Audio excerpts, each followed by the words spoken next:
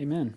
If you have your Bible with you, go ahead and grab it and turn with me to John chapter 11. That's where we're going to be this morning. And what I do is right now I just ask you to stand with me as we turn to God's Word, because we're just going to jump into this morning. It's a long passage. We stand together for the reading of God's Word because this is the foundation. This is the only authority upon which we can stand. So this is John chapter 11, we're going to begin in verse 1.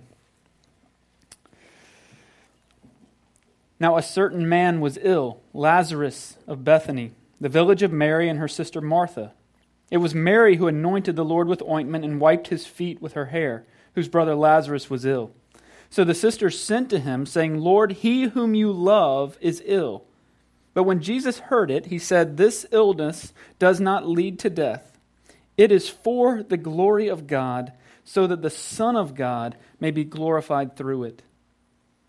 Now Jesus loved Martha and her sister and Lazarus. So when he heard that Lazarus was ill, he stayed 2 days longer in the place where he was. Then after this, he said to the disciples, Let us go to Judea again. The disciples said to him, Rabbi, the Jews were just now seeking to stone you, and are you going there again? Jesus answered, Are there not 12 hours in the day? If anyone walks in the day, he does not stumble because he sees the light of this world. But if anyone walks in the night, he stumbles because the light is not in him. After saying these things, he said to them, Our friend Lazarus has fallen asleep, but I go to awaken him. The disciples said to him, Lord, if he has fallen asleep, he will recover.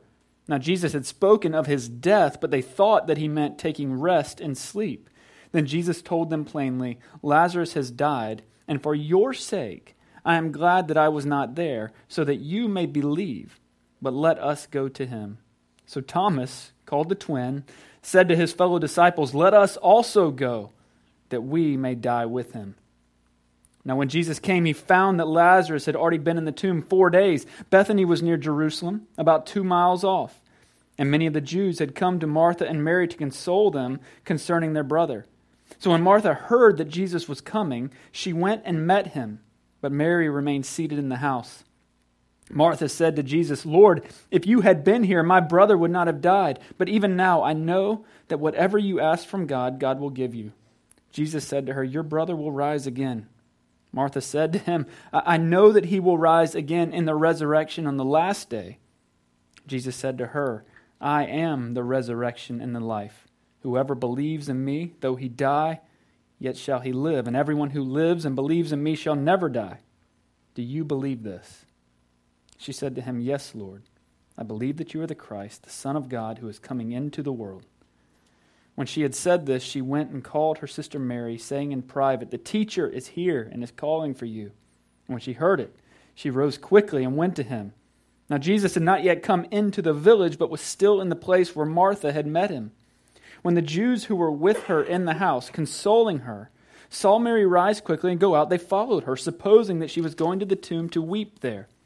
Now when Mary came to where Jesus was and saw him, she fell at his feet, saying to him, Lord, if you had been here, my brother would not have died. When Jesus saw her weeping, and the Jews who had come with her also weeping, he was deeply moved in his spirit and greatly troubled. And he said, Where have you laid him? They said to him, Lord, come and see. Jesus wept. So the Jews said, See how he loved him. But some of them said, Could not he who opened the eyes of the blind man also have kept this man from dying?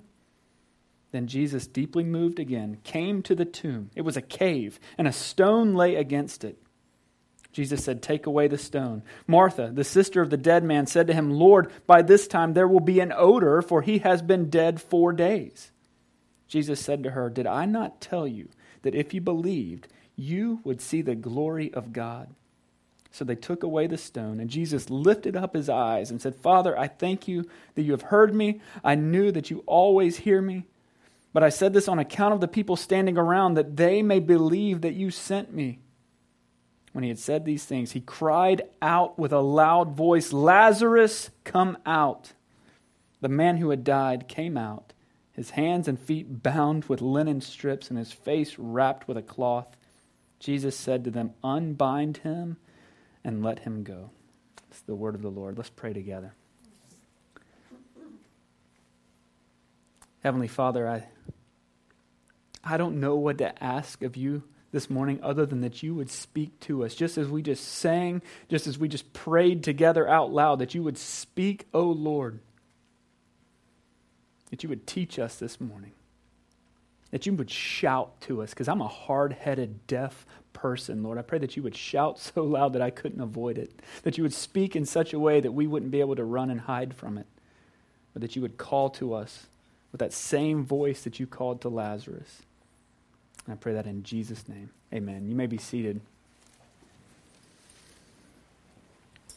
Every parent knows that feeling. It's that weird feeling that, like when you hear your child calling in the middle of the night. You know that if you have children, you know that sensation. Maybe it's a bad dream, right? Maybe they're just having one of those. They've had a long day and they can't get to sleep. Maybe it's something more than that. Not too long ago, our youngest son woke up in the middle of the night. He is screaming at the top of his lungs, just as loud as he could, which is really rare for him. If you've ever seen that one, he's one who, if he's awake, he's in perpetual motion. He never stops. And so when his head hits the pillow at night, he's done, and we don't hear from him for like 8 hours. It's awesome, honestly.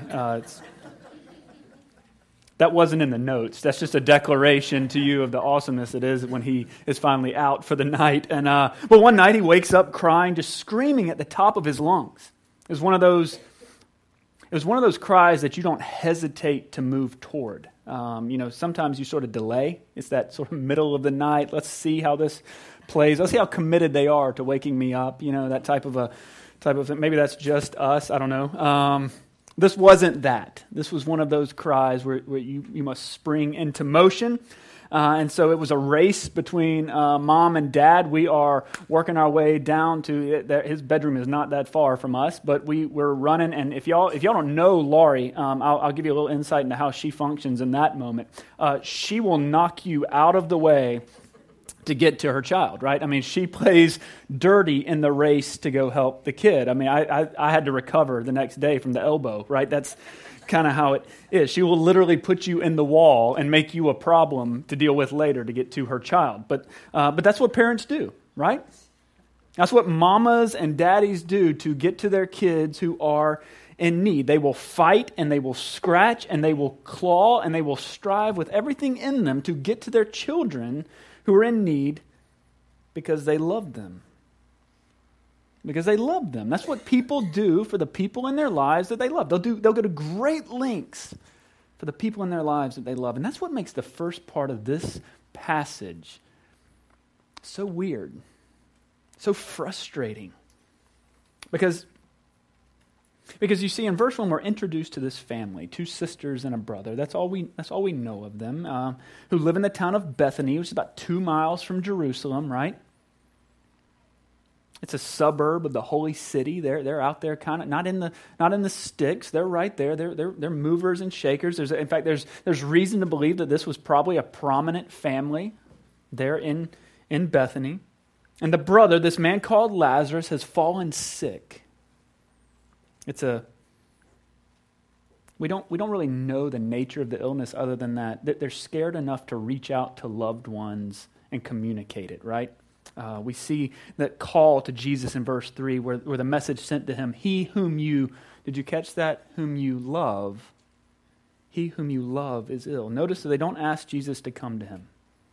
There's no explicit request, hey, we need you to come now. They just sort of assume that when Jesus hears this, that some movement is going to take place, that he's going to feel something and he'll just come to him. It's that this one whom you love, like a brother, that's the word for love there, that philo love, that this one who you love is sick. This brother of yours is sick, and it's serious enough that we thought you should know. So this is more than a cold, right? This isn't just he's had a bad night. This isn't I'm not feeling well. This is serious enough to warrant the call. Like, I don't get a call when a loved one of mine has a runny nose, but if that same person goes into the hospital, I'm going to get the phone call. I'm going to be called to come to them, and I'm going to want to go see them. And John even heightens this affection that Jesus feels for Lazarus in verse 5, where he uses the word agape there to describe that love, that agape-type love. It's more than brotherly love. This is more than just mere affection. This is that love that if you have the Jesus Storybook Bible that Sally Lloyd-Jones has encapsulated better than anyone else that I've ever heard, in which he describes this agape love of God as the never-stopping, never giving up, unbreaking, always and forever love. Now that's a mouthful, but it's worth memorizing. The never stopping, never giving up, unbreaking, always and forever love. That's the love that John expresses that Jesus holds for Lazarus. It's the love of a father for a son or daughter. It's the love that springs a parent immediately into action when their child is in need. But Jesus delays. He doesn't go running to Lazarus. He stays away. He delays. And so if we were watching this, like if you and I were watching this play out on a screen, if we were sitting in a theater right now and this is being acted out for us, we'd be shaking our heads in frustration. If we'd been watching the Gospel of John play out from start to finish, if we'd seen everything Jesus was capable of, and we hear of this love that he has for Lazarus, and then he chooses not to be moved, we'd be sitting there going, what are you doing?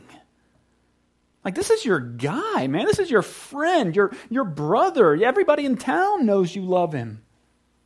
You care for him. What are you doing? Aren't you the one who turned water into wine?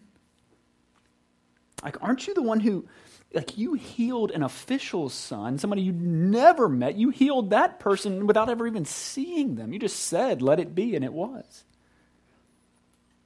You healed a lame man, made his legs walk. You're the man who fed 5,000 other men with 5 loaves and 2 pathetic little fish. You're the one who walked on water. What are you doing? If we were watching this play out on ground level, we'd be just like the people in verse 37 who said, could not he who opened the eyes of the blind man also have kept this man from dying? Maybe you've felt that in your life at some point. I mean, maybe you're in one of those seasons right now. Caught in that tension of constantly hearing that Jesus loves you and constantly feeling like he isn't there for you. And so like my son in his bed that night calling out for Mama or Mary and Martha here in John 11, you feel the weight of darkness. You're calling out in faith, and all you want is for this one in whom you have trusted. All you want, the cry of your heart, is for him to come to you in this moment and help. But perspective is important. And we see 2 perspectives in this passage. This is what Kent Hughes says. He says, we see the ground level perspective in Mary and Martha and the divine perspective in our Lord. Perspective is an interesting human reality, isn't it? How we see things is an interesting phenomenon that exists in our species. It's like flying into New York City. This is my best illustration I got, is when you fly into New York, we always flew into LaGuardia, and you look over at the city, it's going to be on your left out that window. And so if you ever take your kids to New York and you want them to get a good view, have them sit on the left side of the plane, land in LaGuardia, they'll see the whole thing. They'll fly up the East River, and you see it all. And you see buildings, and you see streets, and you see avenues, and it looks like it's perfectly laid out. It's nothing like Charleston. You see this massive city, and it's a cookie cutter. It's just straight lines, and it looks so manageable. It looks so easy and simplistic even. There's a brilliance to it that's hard to even describe. And from 30,000 feet, or by that time maybe 14,000 feet or whatever, you look at it, and you go, this is going to be easy. But then the plane lands, right? And very quickly you end up in a cab with a Muslim driver who's in the middle of Ramadan, and he's frustrated, man, because they've been fasting from sun up to sundown, and he's ready to flat out run over anybody who gets in the way. And that's a true story. There's actually somebody in this room who was with me and my daughter in a cab, and we thought this is how it ends. This is what's about to go down right here. And so this is. And now it's moving 1,000 miles an hour. And all those people who you couldn't see, the 8 million people who live on that tiny island, now they're all in your way, every single one of them. And you are trying to move, and you remember seeing it from the sky. You had that 30,000-foot view of how it's supposed to be, but now you're on the ground and it's a mess. All of it. It's all a mess. You see, that's the perspective that we find ourselves with so often. It's those feet on the ground, feet in the trenches of life perspective. And all the tension that comes with that, because we have this glimpse of what it should be. That's that sort of echo of eternity in our hearts, right? That's where Mary and Martha are right now. Last week we talked about what it meant to be in the grip of grace. We talked about what it meant to be held by our good shepherd. And now here in this passage, we find Mary and Martha gripped by fear. They're in the trench of desperation, knowing that an inevitable pain of loss is coming for them, and that they are powerless to do anything about it. But they aren't without faith. We saw it there in verse 3. When they sent word to Jesus of Lazarus' sickness, that is a faith-filled message that they have sent to Jesus. And we see it 4 days later when he arrives on the outskirts of Bethany. Look back at verse 17 with me. And just look at all the details in there. It says, now when Jesus came, he found that Lazarus had already been in the tomb 4 days. Bethany was near Jerusalem, about 2 miles off, and many of the Jews had come to Martha and Mary to console them concerning their brother. So when Martha heard that Jesus was coming, she went and met him, but Mary remained seated in the house. Okay. So that's a lot of detail in there, and that's important, right? Lazarus has been in the tomb for 4 days. Right? That's what it says. He's been in the tomb for 4 days. That's important. In an era before EKGs and before coroners and before modern medical equipment, this is his way of making it clear that Lazarus was really dead. John is making that point for us. He is laboring to make that clear that Lazarus was really dead. He hasn't just been dead for 4 days. He has been in the tomb for 4 days. He's gone. The next thing we should notice is that we're given the exact location of this event. And I don't know if y'all have noticed this as you read through the Gospels, but a lot of the ministry of Jesus happens in sort of a geographical abstraction. We'll hear things like he went to Judea. In fact, the disciples even say that in this. Are we sure we're going to Judea, right? Judea is a massive area. It's a region. It's like living here and saying you're going to Columbia.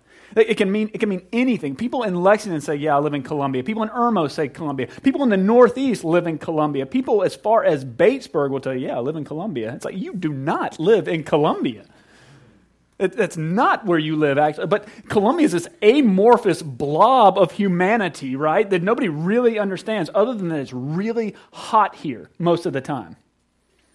It has no identity. That's what Judea is. It's just this massive amount of people. But we're told he went to Bethany. And not only that, we're told that it's the Bethany that's 2 miles away from Jerusalem. Because you know what? There's another Bethany across the Jordan where John the Baptist did some work earlier in the Gospel of John. So not only is he in Bethany, he's in the Bethany that's 2 miles from Jerusalem, and he is there in the home of Mary and Martha, or at least in the village of Mary and Martha. That's where he is. You know why that's important? This story is going to spread. You think? You raise a man from the dead, that's probably a story that gets told. How easy would it be for any of the hundreds of residents of Bethany to say, no, that didn't happen? Or all the people who've come from Jerusalem to mourn with them to say, we were there, that didn't happen. You see, John is intent on us knowing there's a historicity to Jesus' ministry, that it didn't just happen as a story, that he's not a myth, but it happened in reality. And so he gives us these details that anyone throughout the ages could have said, no, I was there. That didn't happen at all. In fact, he yelled at the tomb and nothing happened. It was really weird. We rolled away the stone and that was just... Details are important. We find those details in Scripture. Pay attention to them. The last thing, and then we're going to move on, is we see that the crowd of Jews had come to console Martha and Mary in this time. They came to offer comfort. In fact, some of them would have been like professional mourners. I don't want to get into the history of that because that's just a weird season of human history. But they would that was what they did. Somebody dies, all right, we're going to move into this town. We're going to mourn for a while. That was what they did. They were like paid to go and cry, all right? Which is the worst job ever, by the way. Those people who had come from Jerusalem, they would have been acquainted with the Jesus story. All right, Jesus has made a name for himself in Jerusalem by this point. He's not just floating in secret. He's been doing these things in public. And so they would have heard of him. And so what that means is there are some witnesses there to this. It's not just Martha and Mary at the tomb. There's a crowd. And that's where Martha gives us another demonstration of faith. We saw earlier that faith caused them to call out. And here we see at this point that their faith was not circumstantial. Like love, true faith is never circumstantial. We hear the same thing from both of the sisters. Did you notice how they said the exact same thing? In verse 21, Martha says, Lord, if you had been here, my brother would not have died. And then in verse 32, Mary shows up later and says, Lord, if you had been here, my brother would not have died. Do you think that maybe they'd been talking about that for the past 4 days? Do you think they've been sitting in the living room or whatever their house looked like going, if he'd have been here? I mean, that's what I'd have been doing. If he'd have just shown up. You think the people in the room, the mourners from Jerusalem, heard that and were kind of going, are they going crazy? You know what I hear them saying? This is what I think. This is purely me reading into this, but I think I can hear the guests who had come to mourn with them saying, you have to let this go. Isn't that what we say a lot in tragedy? You need to let it go. There is nothing that could have been done. Wouldn't that be what you were saying? If you had been invited into the home of somebody who just lost a loved one, it was just his time. I'm literally quoting myself. But for Mary and Martha, their faith wasn't conditioned upon the severity of the circumstance. Even after Jesus delayed in coming, they still hold to the faith that says this, Lord, if you had been here, my brother would not have died. If you had been here, my brother would not have died. Do you hear that? And that was when Lazarus was, when Lazarus was still alive, faith said Jesus can save him. You see that? When he's still alive, they're going, if you had been here, he would not have died. And then when Lazarus has died, faith says Jesus could have saved him. Their faith has not been shaken. True faith is not shaken. Once faith is present, it's unconditional.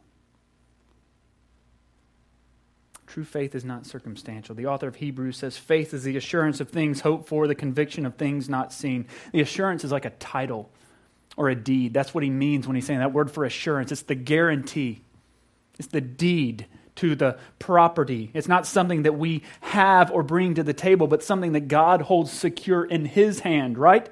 It's what David said in Psalm 37:23, that the steps of a man are established by the Lord.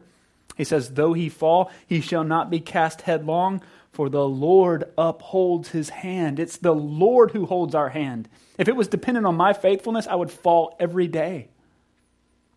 It's God's faithfulness to us. That is the assurance that we have. It's like when your child is first learning how to walk. Some of you remember this. They're first learning to take some steps, and they will hold on, or they will boldly move, right? I mean, the baby starts taking steps. Our kids were, I think, relatively early walkers. They were like 10 months, and they're just wobbling all over the place because they're holding on to your hands, and you're enabling them to move, and they think they are awesome, right? But if you let go, you know for a fact they're going down quickly.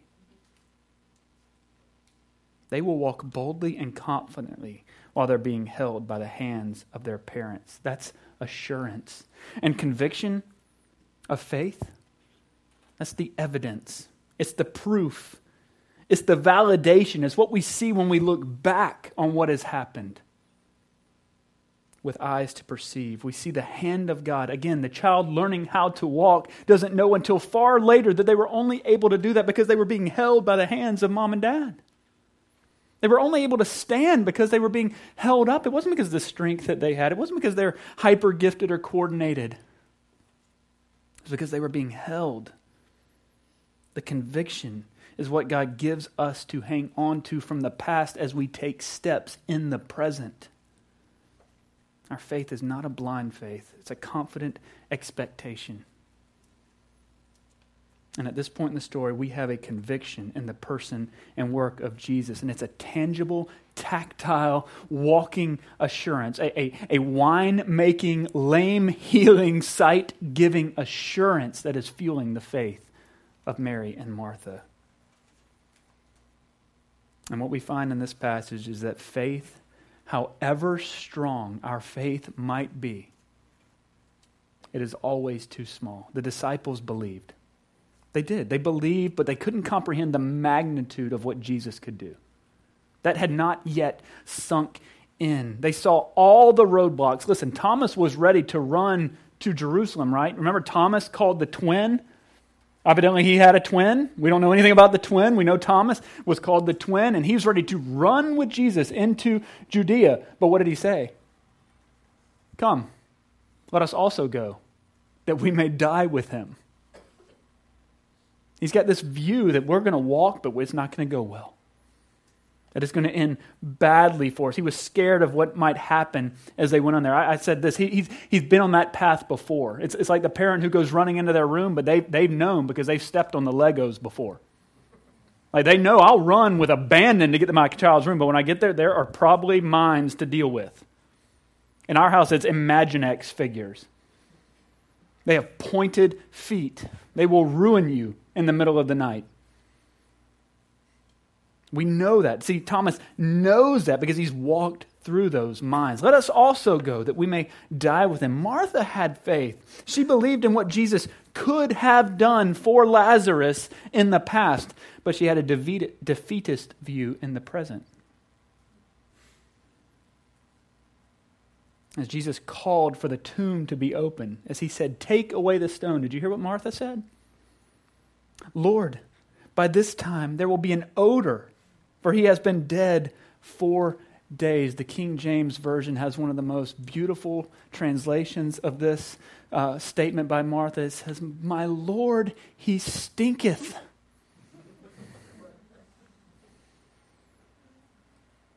Her conviction at this point is that Lazarus is too far gone. It's time to let him go. There's nothing that we could have done. It's that whatever could have been done cannot be done now. It's not an empty faith, though. She still holds on to what he could have done, but he can't do that now. It's an incomplete faith. It's the type of faith that I wrestle with personally. It's the type of faith that I wrestle with. I believe in what Jesus has done in the past. I trust and rest in that. I have assurance. I even have conviction of that. There's evidence of it, but I struggle with my doubts about what he can and what he will do in the present. Anybody else? I forget that I haven't been left on my own, that I haven't been forsaken. I forget that when Jesus saw the effects of sin in this world, that when he walked the earth, he didn't just hover above it at 30,000 feet looking down at it neat and pretty, but was down on the ground with his feet in the trench right along with me. I forget that. I forget that when Jesus saw the tears in their eyes, did you see his response? It's the shortest verse in the Bible, right? Jesus wept. He felt it right along with them. You see, I've taken that for granted. And when I start to take the love of Christ for granted, I forget what he said to the disciples at the beginning of this passage, where he said that this whole scene, this entire deal, had a purpose. We've said as a church that we exist for the glory of God and for the good of others. That might sound overly simplistic, and sometimes I feel like it does. I read vision statements and mission statements of churches all the time because I'm constantly feeling like we have to have a better one. But I think that simple one's really clear, that the reason we exist is for the glory of God and the good of others. That's why we are here. In verse 4, Jesus says, this illness does not lead to death. That's what he said. And what he means is that, this is what Mark Johnston said on this, is that whatever lay ahead, death would not be the final outcome. He's saying that death would not win. And then he says this. He said, it is for, this is Jesus speaking, it is for the glory of God, so that the Son of God may be glorified through it. Did you hear that? There's a purpose to this, beyond our feet on the ground perspective. It's a purpose that we can't understand when we're in the room with the people crying. It's a purpose we can't understand when we're looking at the tombstone or the stone that's rolled in front of the grave. It's a purpose that we can't understand when our feet are on the trenches because we lack perspective. Later in verse 14, Jesus says again to his disciples, he says, listen to this, just imagine, I am glad that I was not there. Everybody in the room, everybody in town knows he could have come and done something about it. He says, I'm glad I was not there so that, see, there's a purpose to this, so that you may believe. You see, it's for their good. One of the biggest misconceptions about this entire passage is that Jesus raised Lazarus from the dead for his good. Lazarus being raised from the dead wasn't good for Lazarus. By all accounts, Lazarus is friends with Jesus. He loves him. He got beckoned back from paradise to come back here. Raising Lazarus from the dead wasn't for his good. It was for yours. It was for yours. Lazarus didn't want to get sick. He didn't volunteer for that. You know, nobody asked Lazarus, here's the plan, man. When you hit about 30, well, you're going to get sick and you're going to die tragically. That wasn't his plan. But pain and suffering, sickness and sorrow, those things don't work according to our schedule, do they? They don't. The flu doesn't ask my permission.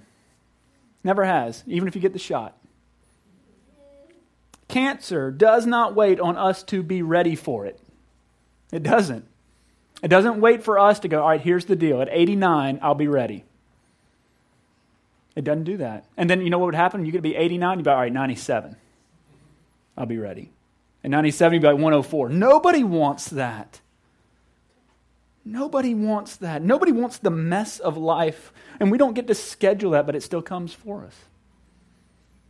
Lazarus didn't plan this illness. The mess came for him just like it comes for you and me. That's what it means to live with our feet on the ground. It means that trouble comes and finds us in the trenches of this life. And I'll be honest, sometimes it finds us because we went looking for it. Like Paul said in Romans 7, right? I do not do what I want, but I do the very thing I hate. I keep thinking foolishly that I'm just going to outgrow this tension in my life. That I'm going to somehow grow beyond being surprised at the mess of this world. And then the phone rings, right? It doesn't get easier, but our faith does grow. Jesus does continue to work. That's what we see here. We see it when Jesus calls the name of that dead man standing at that tomb, and he says these words. It's very specific. This is important. He says, Lazarus, come out. Why is that important? Lazarus, come out. And in ancient times, most people didn't get their own tomb. You'd be in the family tomb. If you've read of the patriarchs, they had their family tombs, right? The tomb of Abraham and Isaac and Jacob. Joseph found that his bones returned to his land to be buried among his people. There's great speculation that if Jesus had just opened the tomb and said, come out, that there might have been a whole party of people come walking out of that tomb. He said, Lazarus, come out. Again, Jesus is very specific. He gives life to whom he gives life. Lazarus, come out. And so Lazarus was called back into this world, not for his good, but for ours. Through his own tears. I mean, you can see him standing. You see Jesus standing there with tears in his eyes, knowing he's about to beckon this man back into the brokenness of this world. In order that we might believe, in order that we might trust, that we might have faith in the Son of God. And what we know is that one day, Lazarus had to go through it all again. His 12 hours, to use that language that Jesus used at the beginning of this, his 12 hours would come to an end. He closed his eyes, he took his final breath. They put his body, what a profound funeral that would have been, to put his body back in the tomb where it had once laid before. And he went to be with Jesus in glory. Can you imagine the impact of his witness? Having been a dead man, now alive. Can you imagine the impact of his witness? In fact, we'll get a glimpse of it in chapter 12, where the Jews determine the best thing we can do with this guy is kill him off. They want to get rid of him. They want to get rid of him. Jesus calls his people to walk during the day. That's what he says. There's 12 hours of day. Walk in the light of the day. Walk with our Savior. Live in the grip of faith. Live in the grip of the resurrection and the life, the one who calls dead men out of tombs. You see, true faith not only believes, it also gets to work. And Jesus wasn't done working here. His job wasn't finished. As profound a miracle as this is, as unbelievable as it might be to you, that Jesus could call a dead man out of the tomb, and as we might say, look at how great an impact that would be, that is not the reason that Jesus came to this earth. He did not come to this earth just to have compassion on the hurting. He didn't come so that he could even exert his power over the grave. Jesus came to earth to give his life as a ransom for many. That's what we're told. He came to give his life to save his lost sheep because he heard the cry of the afflicted. He heard the brokenness of sin, and it brought tears to his eyes. And like Mama in the middle of the night, he came running, fighting and clawing and striving after us because he sees us, because he knows us, and because he loves his people. He would go so far as to die for his sheep. And he did that for you. I mean, yeah, the person beside you too, but he did that for you. He died for you. The bad news is that because of my sin, because of your sin, he had to do that. The good news for us is that he did it. Let's pray together. Heavenly Father, we thank you. I mean, how can we thank you for that? I don't know that we have the words to say. I oftentimes find myself saying words do not do justice to the gratitude I feel in my heart, and I feel that in this moment.